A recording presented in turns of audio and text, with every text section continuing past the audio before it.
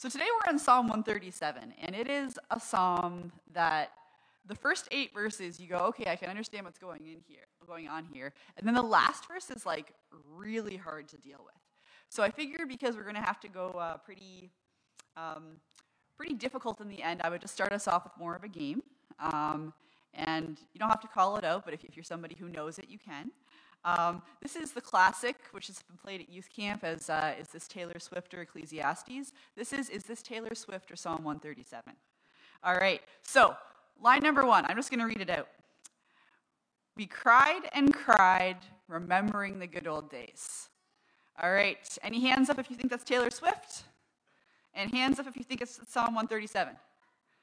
It is Psalm 137. All right, second. How could we ever sing in this wasteland? All right. Anybody think it's Taylor Swift? It's Psalm 137. All right. Number 3. It rains when you're here, and it rains when you're gone. All right. Is that Taylor Swift? It is Taylor Swift. Okay. Number 4. Long were the nights when my days once revolved around you. Is it Psalm 137 or Taylor Swift? It is another Taylor Swift lyric. All right, number 5. Walls of insincerity, shifting eyes, and vacancy. Again, Taylor Swift. All right, number 6. Tear it down, they cried, tear it down. Taylor Swift or Psalm 137? It is Psalm 137. All right, number 7. A reward to whoever gets back at you for all you've done to us. All right, Taylor Swift lyric or Psalm 137? Psalm 137. All right, number 8 might be an easy one. We're continuing to play, is this a Taylor Swift lyric or does this come from Psalm 137? So we'll see what it is which. Number 8, did you have to do this? I was thinking you could be trusted. I think it's Psalm 137? Or do we think it's Taylor Swift? Definitely Taylor Swift. That one's I think people know. Number 9, like shadows in a faded light. Oh, we're invisible. Is that Psalm 137? Or is that Taylor? It's Taylor Swift. All right. Number 10 is just oh, oh, oh. That's actually both of them. That one's actually both. Number 11, our enemies wanted happy songs. Is that Psalm 137? Or is that Taylor? That's Psalm 137. All right. Number 12, see the vultures circling dark clouds. Is that a Taylor Swift lyric or is that Psalm 137? That's actually a Taylor Swift lyric. All right. Number 13, if I fail to remember you, to honor you as my greatest. Is that Psalm 137? Or is that Taylor Swift? It's Psalm 137. That's the message. Number 15, I'll just jump to the last one. These walls they put up to hold us back will fall down. That's the final one. So hands up if you think that's Taylor Swift. And hands up if you think that's Psalm 137. It is definitely Taylor Swift for the last one. All right, and we started with this, kind of, is this lyric a Taylor Swift lyric or Psalm 137 for 2 reasons. Like I said, it's a bit of a heavier psalm, and it ends on a really rough note. We're going to have to, wade through some heavy stuff. So we better start out on, a more lighthearted note. But also to really make the point that, the emotions that these psalms express are the same human emotions that we've been expressing for a really long time. And we've been doing it in songs for a really long time. And we can probably think of the songs that we go to that go with our emotions, right? When we want to express pain or happiness or goodness. If there's songs that we talk about revenge even, right? I think probably one of the classic ones is Kelly Clarkson's Before He Cheats. Man, she just beats up that car, right? That is that revenge song. If you remember back probably a little before that, the Dixie Chicks, Goodbye Earl. Yep, that's, again, very catchy, but somebody's getting justice for what they've done, and they've taken it into their own hands. And when there's songs like that, when it talks about justice for a crime, we're like, oh, okay, I get it. I wouldn't do it, but I get where they're coming from, right? I get that, some big wrong has been done, and there is this desire for justice, that something bad's happened. And so when the Dixie Chicks say Goodbye Earl, we're like, well, I wouldn't do that, but no, okay, I get it, right? We wouldn't actually destroy a car like when they sing before he cheats. But we get why somebody would do that when somebody's been cheated on, right? I got to get them back. I got to destroy them. And then as Christians, right, we're like, in Jesus, we can't do that, right? Like, Jesus is the one that forgives. Jesus is the one that takes the pain on himself. But man, do we get that desire when wrong has been done? We really want to seek vengeance. And the worse the pain, the more we believe that's justified, right? Because it's really hard to leave it to God. It's really hard to say, vengeance is yours, God. You're the one who's going to repay them. And either somebody's going to repent and like actually turn and actually want to change, or you're a God of justice. You're actually going to bring justice. But it can be hard in trusting that. So when it comes to Psalm 137, we actually have a really tough situation like that because Israel has been in exile. The northern tribes and the southern tribes, they've been split, first of all, and most of them have been in exile. And finally, Jerusalem has fallen. And they've actually had their city destroyed. A lot of them have seen their families and even their kids killed around them. And they've been sent off to Babylon. And so they've lost everything. They've lost their homeland. They've lost their homes. They've lost the temple they've worshipped in. And now they're in this almost too picture-perfect setting. They're by the rivers of Babylon, which is this astonishingly fertile area. It's a place that's actually watered. Things are actually growing. And yes, they're a captured people, but Babylon's like a pretty rich empire that even if you're somebody serving in there, things are pretty good, right? You read the book of Daniel, right? The guys who were brought into the king's palace, right? They weren't just saying, that's it, we're going to wipe out all of you. They say, actually, we want to assimilate your people and bring you into this empire. We don't just want to wipe you out. We want to bring you to this empire and make you part of us. And ancient Babylon was incredibly successful at this, that when they conquered peoples and brought them into their empire, people after people, nation after nation, did not retain their cultural identity. They just became part of the Babylonians. And so they're at this crossroads going, it's beautiful here, but it's been horrible to get here. And so they're carrying all of this pain, all of this loss, and they go, I don't want to become Babylon. I don't want to become a people who did this to somebody else. And no matter how beautiful it is here, I don't want to become the people who do what they've done to us. There's a painting here, and the painting isn't graphic. I'm going to put up the painting for a couple minutes. And this painting is called, it's actually the least graphic painting that's under the same title. But this is by a French painter named Leon Cogniet, and this one's called Massacre of the Innocents. This is a painting that shows what happened in the New Testament when Herod was killing all the babies who were born in Bethlehem. And it shows a mother, right, who's holding her child, and she's covering the child's mouth. And you can just see the fear in her eyes, right, the desperation, hoping to avoid that her baby will meet the same fate. Because it's been a way that empires have terrorized for hundreds and thousands of years, right? Is that in warfare, and for various reasons, they'll kill the children. And as always, it disproportionately affects the women and the children. Put up the painting there because I think that communicates more than I think words ever could. I feel like with a story like this, I don't want to just talk in abstract things, but I think it's important to tell a couple stories of what's happened with different empires and different nations and ways that this kind of warfare has been applied. But what I don't want to do is sprinkle any of those stories through the sermon because they're difficult. And so what I'm going to do is for the next couple minutes, I'm going to tell a couple things that have happened and the kind of thing that had happened before Psalm 137, just so we can get an idea of the pain that they're speaking out of and the loss that they're speaking out of. But if this is a topic where you go, I need to peace out for a minute, I need to step out, I need to plug my ears or check my phone or leave or mute the live stream, then it would be about 2 minutes, and then I'm not going to have any other stories like that for the rest of the sermon. So I just want to give kind of that content warning for that beforehand. Again, this is what happened in Egypt, right? When Pharaoh went to kill all of the Hebrew babies of a certain age. This is what empires do. Reading of the history of Western Civ and the different things that would happen when there was invading armies, right? You always had nations that would sacrifice their kids, and even the gods that Israel served when they turned away from God would involve things like sacrificing children before a harvest to turn sure luck.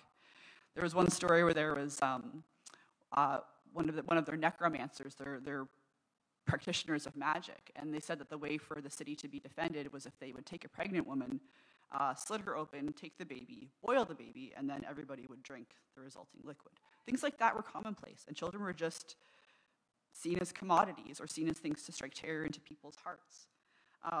More recently, we can think of people that were in slavery, right, in American slavery, and who had to feed their captors' babies, right? They had to feed the white babies, and their own babies starved to death in the process. I think of a woman that I know that when she became pregnant and she had met and married a Christian, her family actually took her and forced her to abort the baby.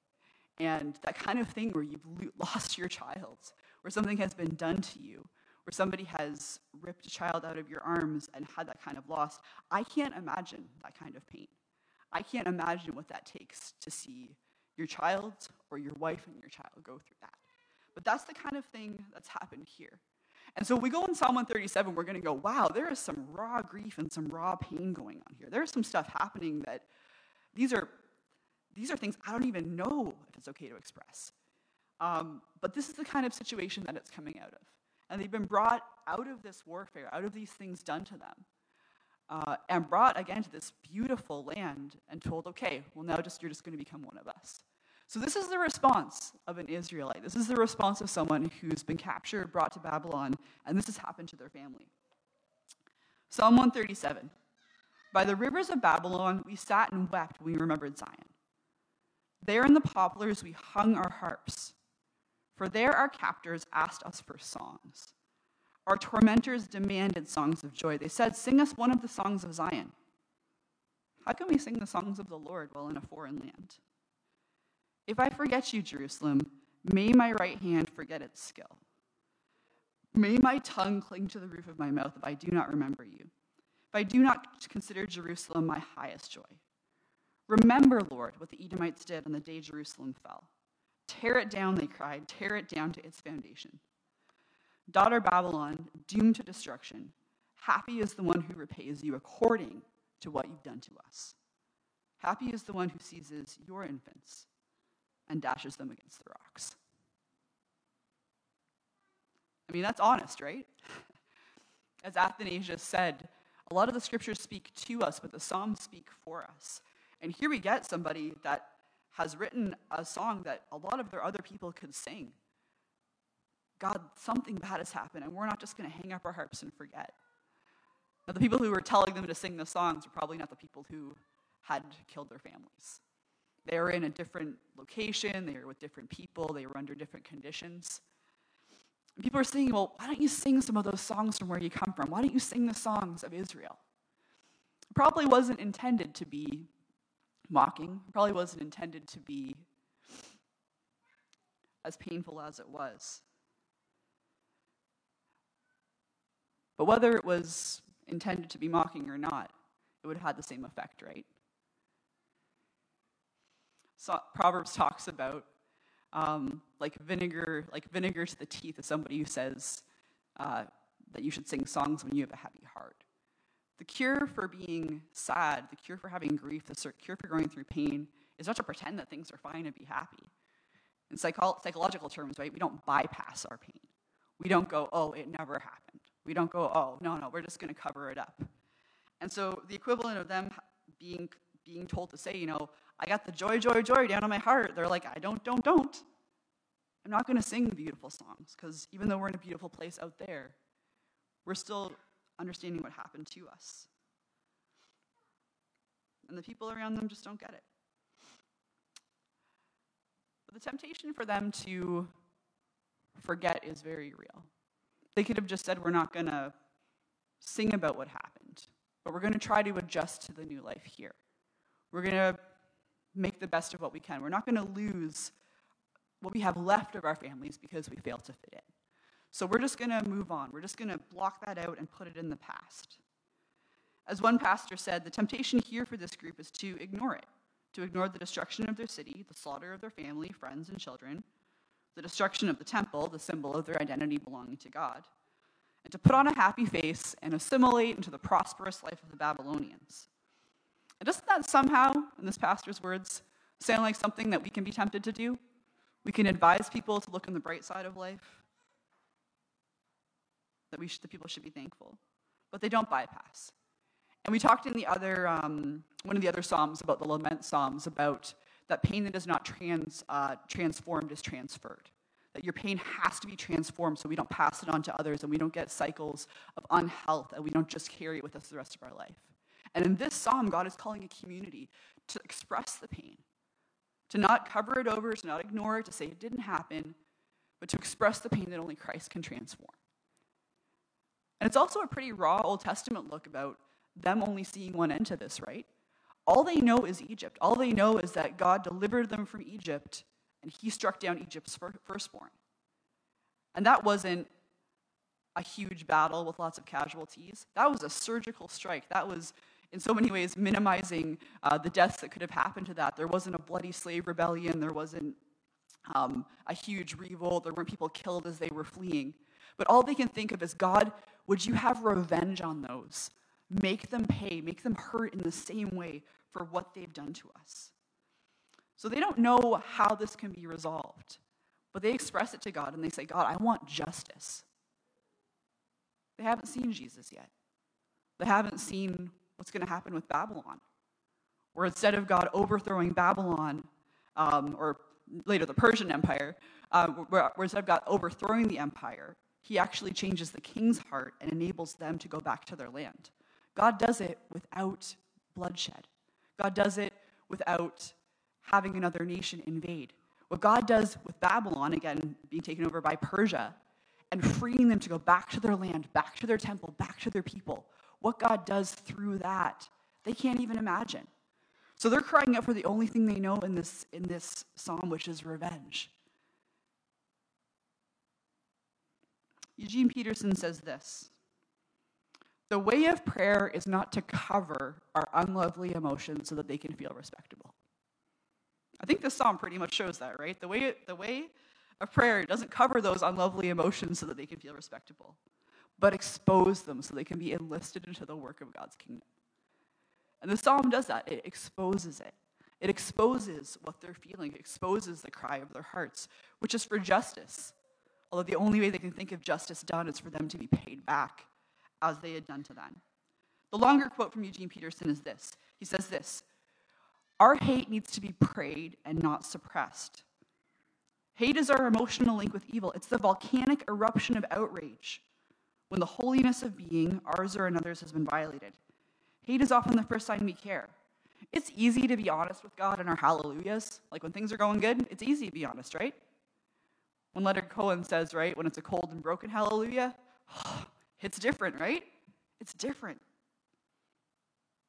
But as Eugene Peterson says, it is somewhat more difficult to be honest in our hurts. It's nearly impossible to be honest with God in the dark emotions of our hate. In prayer, not all is sweetness and light. And so that's what he finishes this quote with. The way of prayer is not to cover our unlovely emotions so that they will appear respectable, but expose them so that they will be enlisted into the work of God's kingdom. So again, Psalm 137 is a tough one. But one of the most incredible things that happens out of this psalm is that they express a need for justice. They express a desire that the nation that killed their children and destroyed them will be paid back, and that they'll be able to return home to Zion. And what God does, of course, is not just be a God of justice, because what would have been just to pay them back. But what God does instead is say, I want to save even them. And so God brings Daniel and the other guys to Babylon. And he puts them to be an influence in the kingdom and speak to the kingdom. And even as it changes from the Babylonian to the Persian Empire, God eventually puts them in a position and says, I'm going to have the king acknowledge that God is the Lord. And he begins to follow God and acknowledge who he is. God doesn't just say, I'm going to overthrow the empire. He changes that empire from the inside out. And instead of another war, another revolt, another bloody uprising or rebellion, God has the people return to their land in peace and rebuild the temple with the resources of the empire behind it. And God frees his people and restores them with a creativity that we don't have in our hate. Hate doesn't make us creative, right? We're mad at someone, usually over much, much, much, much less than this. It narrows our path. It shortens our vision. We can only see this far in front of our face. And God says, I can see so much more. There will be justice, but there is also redemption. There is also a path forward that doesn't make the innocent suffer. There is also a path forward that has an imagination that we don't have when we close in hatred. And of course, what Christ would do is that he would send his own son. Not an innocent victim who didn't choose it, but an innocent victim who said, I will go willingly to the cross, and I will pay for those who committed these sins. I will pay for those who committed these crimes. And I will pay so that even them can find forgiveness, find redemption, and spend eternity with me. That's the God we serve. God doesn't just fight evil with evil, but he blows it apart at its core. He destroys its power.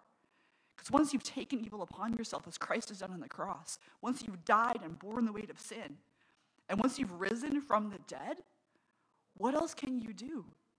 What else can evil try? What else can sin attempt? Because the one who has died has risen again, and God's Son is alive forever. And he says that all who live and believe in him will never die. And so what we get to do is live in the face of kings and empires that rise and fall without fear. We're going to live with God in eternity. And so we started with the early church, which again creatively rose and creatively spread because of this belief in the God who forgives, who takes sin upon himself, who never dies and gives us eternal life. And so what Jesus does is he gives us the ability to stand against anything and not say, God, would you get them back? But as Christ did on the cross, you can say, Father, forgive them. And out of that, you see the witness of the early church, right? All the martyrs who said it's better to die than to take revenge. And it's been interesting to see as you go through history, there's all the different empires that formed, right? The Roman Empire eventually had their own emperor convert. And they danced kind of the dance and had to navigate, right? Do you bring the force of an empire behind trying to make people Christian? That's not a good idea, right? You don't use the military to try to force people to convert. That's not good. But it's always been that the patient ferment of the early church, as one academic says, the patient rising up, that yeast working through the whole batch of dough, instead changes cultures and nations and kingdoms from the inside out. That's what God has made his people to be. And in the middle, when things happen that are truly evil, we don't bypass it. We don't say we're going to sing the joy, joy, joy when it's not happening. We don't say that murder isn't murder or evil isn't evil or that we just forget where we came from. But we say, God, I'm going to express things honestly to you, and I'm going to wait for you to have the answer. They expressed their desire that God would have justice, and God answered in a way that they would not have understood. And when there's situations in our lives, again, much less serious than this, when we express our cry for justice, God can bring solutions that we never thought possible. Last week we did a song talking about the new song that God's people sing. And when there's a new song and it says sing a new song, it's always about Christ winning a victory. It's always about a military victory that God has accomplished, whether it's the Old Testament or the New Testament. And the final thing that we see for a military victory for Christ doing is in the book of Revelation. And the people of God sing a new song because he has overcome. And he's overcome because he is the Lamb that was slain. He is the one, again, who takes all evil upon himself and for eternity is victorious. And when he comes back to judge the nations, he does so as the one who's also paid for all the nation's sins. And again, anyone who repents, anyone who comes to him, anyone who believes, he will never drive out. But for those who reject him, there's only left the wrath of God. And we live in a time where we still have that choice. Are we going to become people who follow the Lamb and are people of the Lamb? Who say, God, I trust in your justice. I trust in your judgment. But God, I also desire through you that people would be saved, that they would repent, that evil no longer overflows and multiplies, but God, that you have forgiveness given to anyone who would receive. And are we going to be those people in our lives as well? So I want to close today and just pray that there's two things I want to take out of this. We haven't been dealing with what the Israelites have. We haven't been forced out of our homeland and our children killed and our captors forcing us to try to sing happy songs. That's not the situation that we're in.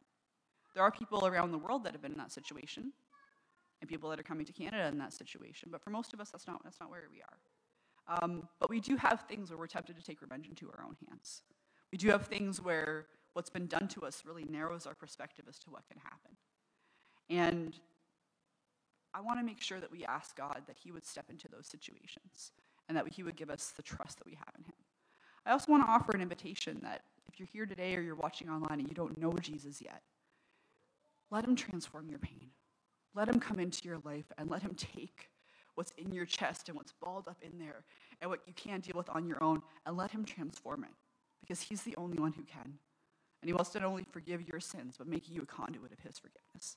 So would you join, just bow your heads and pray with me? God, this is a tough psalm, and it's a tough situation. There's evil in the world, God, that we find it hard to comprehend. And there's also the evil, God, that we experience, and God, that we do to others. God, I pray that you would first of all have us search our own hearts, God. If there's places where we've been wronged, God, and it's narrowed our perspective and we've wanted to just get people back, God, I pray that you would both burn in our hearts the compassion that you have, the forgiveness, the desire for people to be reconciled to you and to truly repent. And God, just give us an imagination for what that can be. Help us to both desire that and to pray for your will in these situations, Lord. And God, for those who don't know you yet, I pray that they would experience your forgiveness, that you are the one who says, come to me, and who comes to me, I will never drive away. And God, I pray that you continue to make us those conduits of your forgiveness, Lord. God, we trust in your justice, but God, we hope in your forgiveness. We hope in your redemption. And God, we know you can turn people and situations around, even in the empire of Babylon, God, that we could never see a solution come out of it.